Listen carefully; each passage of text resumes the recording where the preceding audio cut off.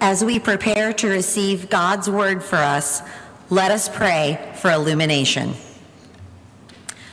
Prepare our hearts, Holy One, to accept your word.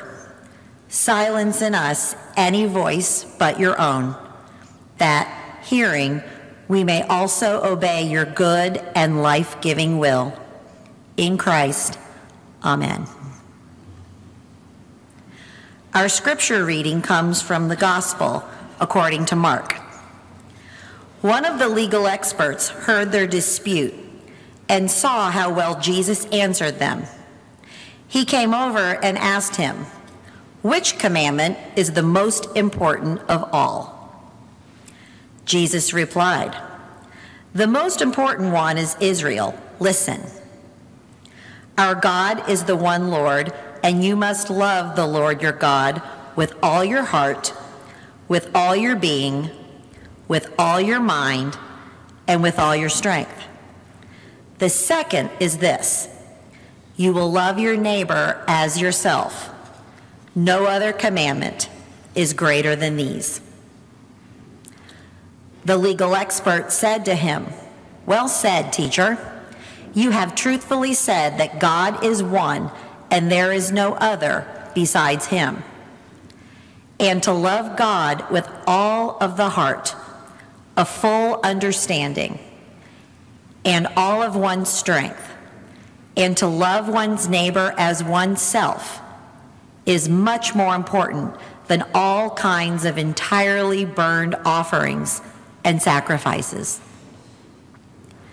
When Jesus saw that he had answered with wisdom, he said to him, "You aren't far from God's kingdom."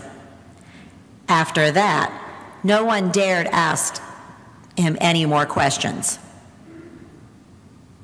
Holy wisdom, holy word. Thanks be to God. Let us pray. God, may the words of my mouth and the meditations in each of our hearts be acceptable to you, O God, our rock and our Redeemer. Amen. This week we continue a sermon series where we are following the passages that our young people are learning in Sunday school. In this month of September, the focus is on Jesus' invitation to follow me. Last week with Pastor Adam, we considered what it means to follow the way of Jesus in togetherness as part of a community, as part of co-members of the body of Christ, the church. We considered the origins of what we know as the greatest commandment, to love God and love your neighbor as yourself. This is found in the Torah of the Hebrew Scriptures, Torah meaning instruction or teaching. And this is also where we find the 10 commandments given by God to Moses to give to the Hebrew people, our faith ancestors. With today's gospel reading from Mark, we and our Sunday school kids go deeper into the greatest commandment of God and into Jesus' call to follow as his disciples into the way of God's love. I want to alert you that an illustration in today's sermon, though nothing graphic, does mention gun violence. Our passage today from Mark 12 is situated at the end of a line of questioning from Jesus' opponents, sometimes maybe fans as well, but from the religious leader he encounters in the temple in Jerusalem, the elders, the chief priests, the legal experts or scribes, the Pharisees, the Sadducees, and the Herodians. In part, the questions come from awe and wonder at his teachings and the stories of his miraculous healings, but the questions are also rooted in jealousy or fear. They witness in Jesus' power and authority in a new way. It's something different. And they want to know who he is, where does he come from, and from where does his power derive? We remember that at this time in first century Palestine, it's a time of great insecurity and uncertainty for the Jewish people as those who are occupied by the tyranny of Rome. Jesus has been causing a stir in the countryside with his teaching and healings. He's drawing crowds. All of these things the Roman occupiers hate, and they have no qualms about applying force to squelch them. But here in this passage, we encounter a Jewish religious leader, a legal expert, who's been watching the debates between his fellow leaders and Jesus. And he comes to Jesus with his own question, seemingly without defense, without malice, but rather with some eager amazement. "Teacher," he says, "which commandment of God is the most important of all?"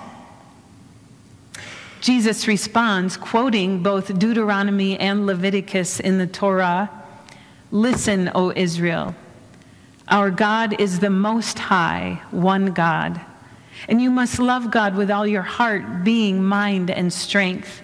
And the second is this, love your neighbor as yourself. No other commandment is greater." I want to recall with you a well-known Bible passage from John chapter 3, often seen on billboards, sports stadiums, along the highway. "God so loved the world," it begins, "that God sent Jesus into the world not to condemn, but to save. And Jesus, so loving God, so loving God's world, loved everyone he encountered. He loved everyone while he lived out his mission statement." And that statement we find in Luke's gospel.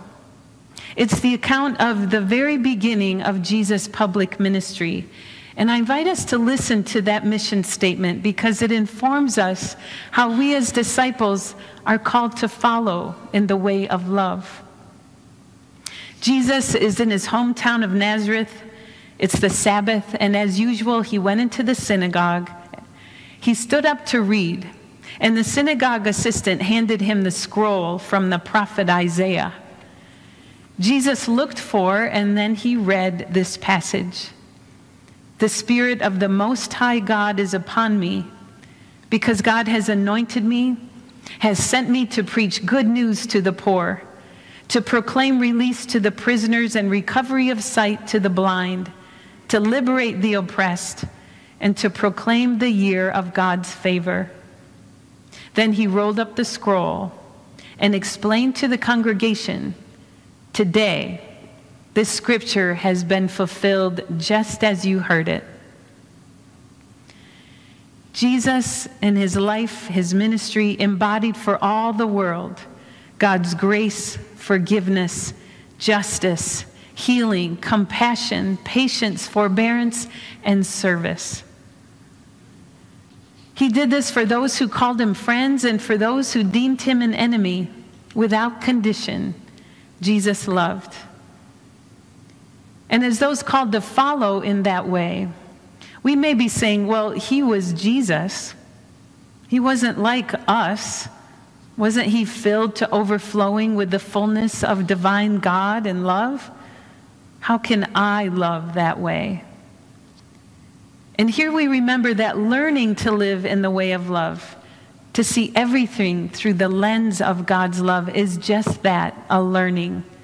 Something we practice throughout our lives. And practice makes progress. God calls us to be faithful practitioners, not perfect. So what does it look like to love God and neighbor as ourselves? The Apostle Paul offers an image I find helpful. He writes in his letters to those early churches, as Christ followers, we are to build up one another in love, never to tear down. So whatever builds up, let us do that. A story I heard this weekend helped paint a picture for me of God's love command. Our Jewish siblings are observing their religious high holy days right now. And tonight begins the holiest of those days, Yom Kippur, the Day of Atonement. This is a time of seeking forgiveness from God and others and between one another, a time of reconciliation, a time of drawing closer to God. It's also a time when Jews remember loved ones who have died. Annually, Rabbi Tamar Manasseh, who serves a synagogue on the south side of Chicago, offers a Yom Kippur service for her community, specifically for victims of gun violence. The service is not within the walls of a synagogue, but it's on the street corner in their neighborhood, which is fraught with violence. Rabbi Tamar acknowledges that in a place with so many murders, it's hard for the citizens there to experience connection with God and with the loved ones they have lost.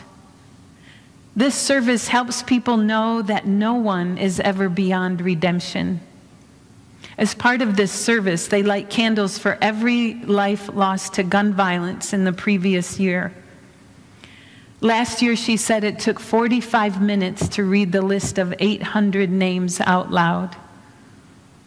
She intentionally holds this service on the street corner so that anyone, whether a curious passerby or a member of her synagogue, may feel free to join in or to watch from a distance, to join in lighting a candle or to read the names or to offer a prayer. And Rabbi Tamar remarks that so many people in that neighborhood have experienced such tremendous loss. So many have shared that the very things they do to survive there are things they need or desire forgiveness for. In this service, they are given an opportunity for an audience with God in a way some of them may have never known. Many are not familiar with Judaism, so this is absolutely life-changing for them. A true gift is given to that community. It strikes me how the love of God and neighbor will be embodied and poured out on that street corner this evening and beyond, offering healing from shame, guilt, grief, sorrow, in ways that only God's love shared one to another can do. Rabbi Tamar herself is living out her calling as a result of others sharing God's love with her. As an African American who grew up in a troubled neighborhood on the south side of Chicago, she said, "Girls like me don't grow up to become rabbis, not from my neighborhood. I've learned that it has to start with others giving black girls and black boys a voice. And Judaism," she said, "gave me that voice." She grew up in a Jewish community and she went to Jewish day school. And there she learned that when there are troubles and problems, not to wait for leaders, whether elected or raised up in the community, to solve their problems. She said to address the societal problems, honestly, it starts with just basic human respect, with recognizing the humanity in each person and treating them as such. She said, because when you treat people as human beings, they tend to act more human. She said, I've actually seen gun violence be reduced as a result of introducing Yom Kippur to a neighborhood full of people who feel like they have to have a gun in order to leave their house because they are so afraid. People who have shot other people, people who have been shot, to give them this idea that they are not the sum of what they have done in their lives, that they can have a clean slate, that they can start over. She said that makes some people say, you know what? I'm not going to pick up this gun. I don't need it anymore. God empowers us to do our part of God's loving. I hear the love of God and neighbor with such great power in this story to heal and restore and build up, enabling others to do more of the same. I hear how God's love is given and received, and in that exchange, humans become more fully themselves. That is to say, more fully the image of God in which we were created. We have a divine stamp on our lives.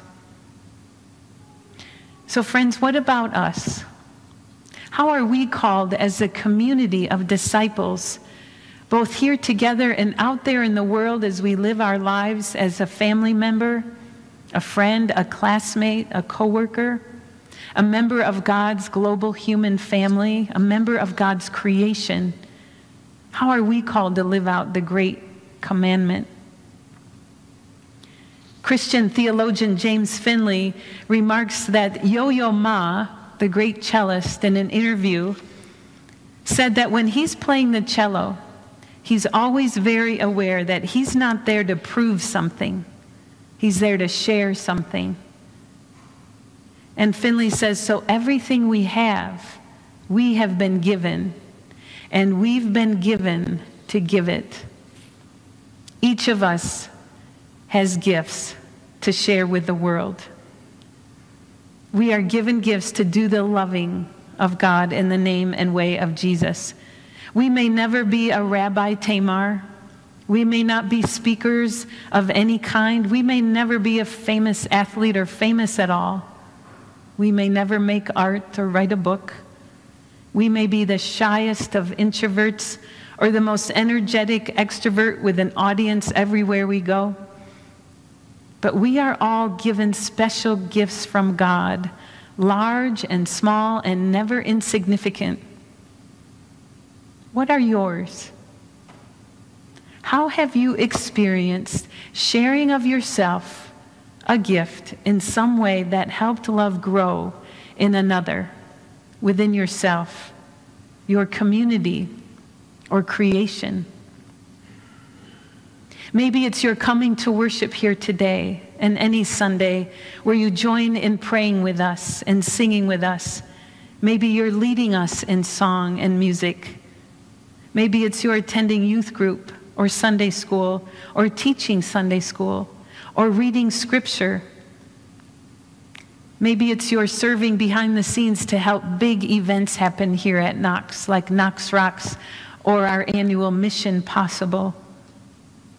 Maybe you help young people with their schoolwork or give them attention that they don't get at home.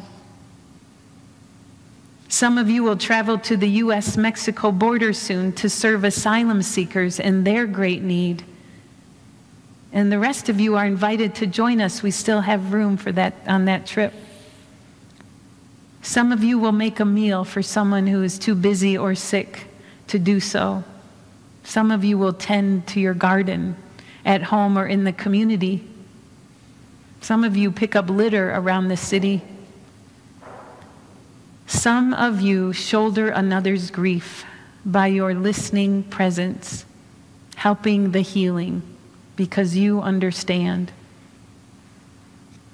We are told that after Jesus answered that legal expert's question, no one dared ask Jesus any more questions. And I wonder if it's because when you come to ultimate truth, what else is there to ask? God's love, the first, the last, the eternal truth, abides. Singer-songwriter Jewel sings a refrain in a song that reminds me of this passage. She sings, "What's simple is true. I love you." What's simple is true. I love you. This is the sum of the commandments, the gift of the greatest commandment. I love you, God shouts from sea, sky, and land. I love you, universe. I love you, earth. I love you, plants and creatures. I love you, my human family. And to each and every one of us, God says, I love you, my beloved child. Love is who we are because we come from love. And referring back to the Torah, that great book of instruction for our lives in Deuteronomy, we're reminded of God's first and greatest command. This command is not too difficult for you, the author writes, nor is it beyond your reach, far up in the sky or beyond the vastest oceans. No, it is something very near to you, already in your mouths, already in your hearts. You have only to carry it out. This is what Jesus invites us to today, to carry it out following him in the way of love. Thanks be to God, our Creator, our Redeemer, our Sustainer. Amen.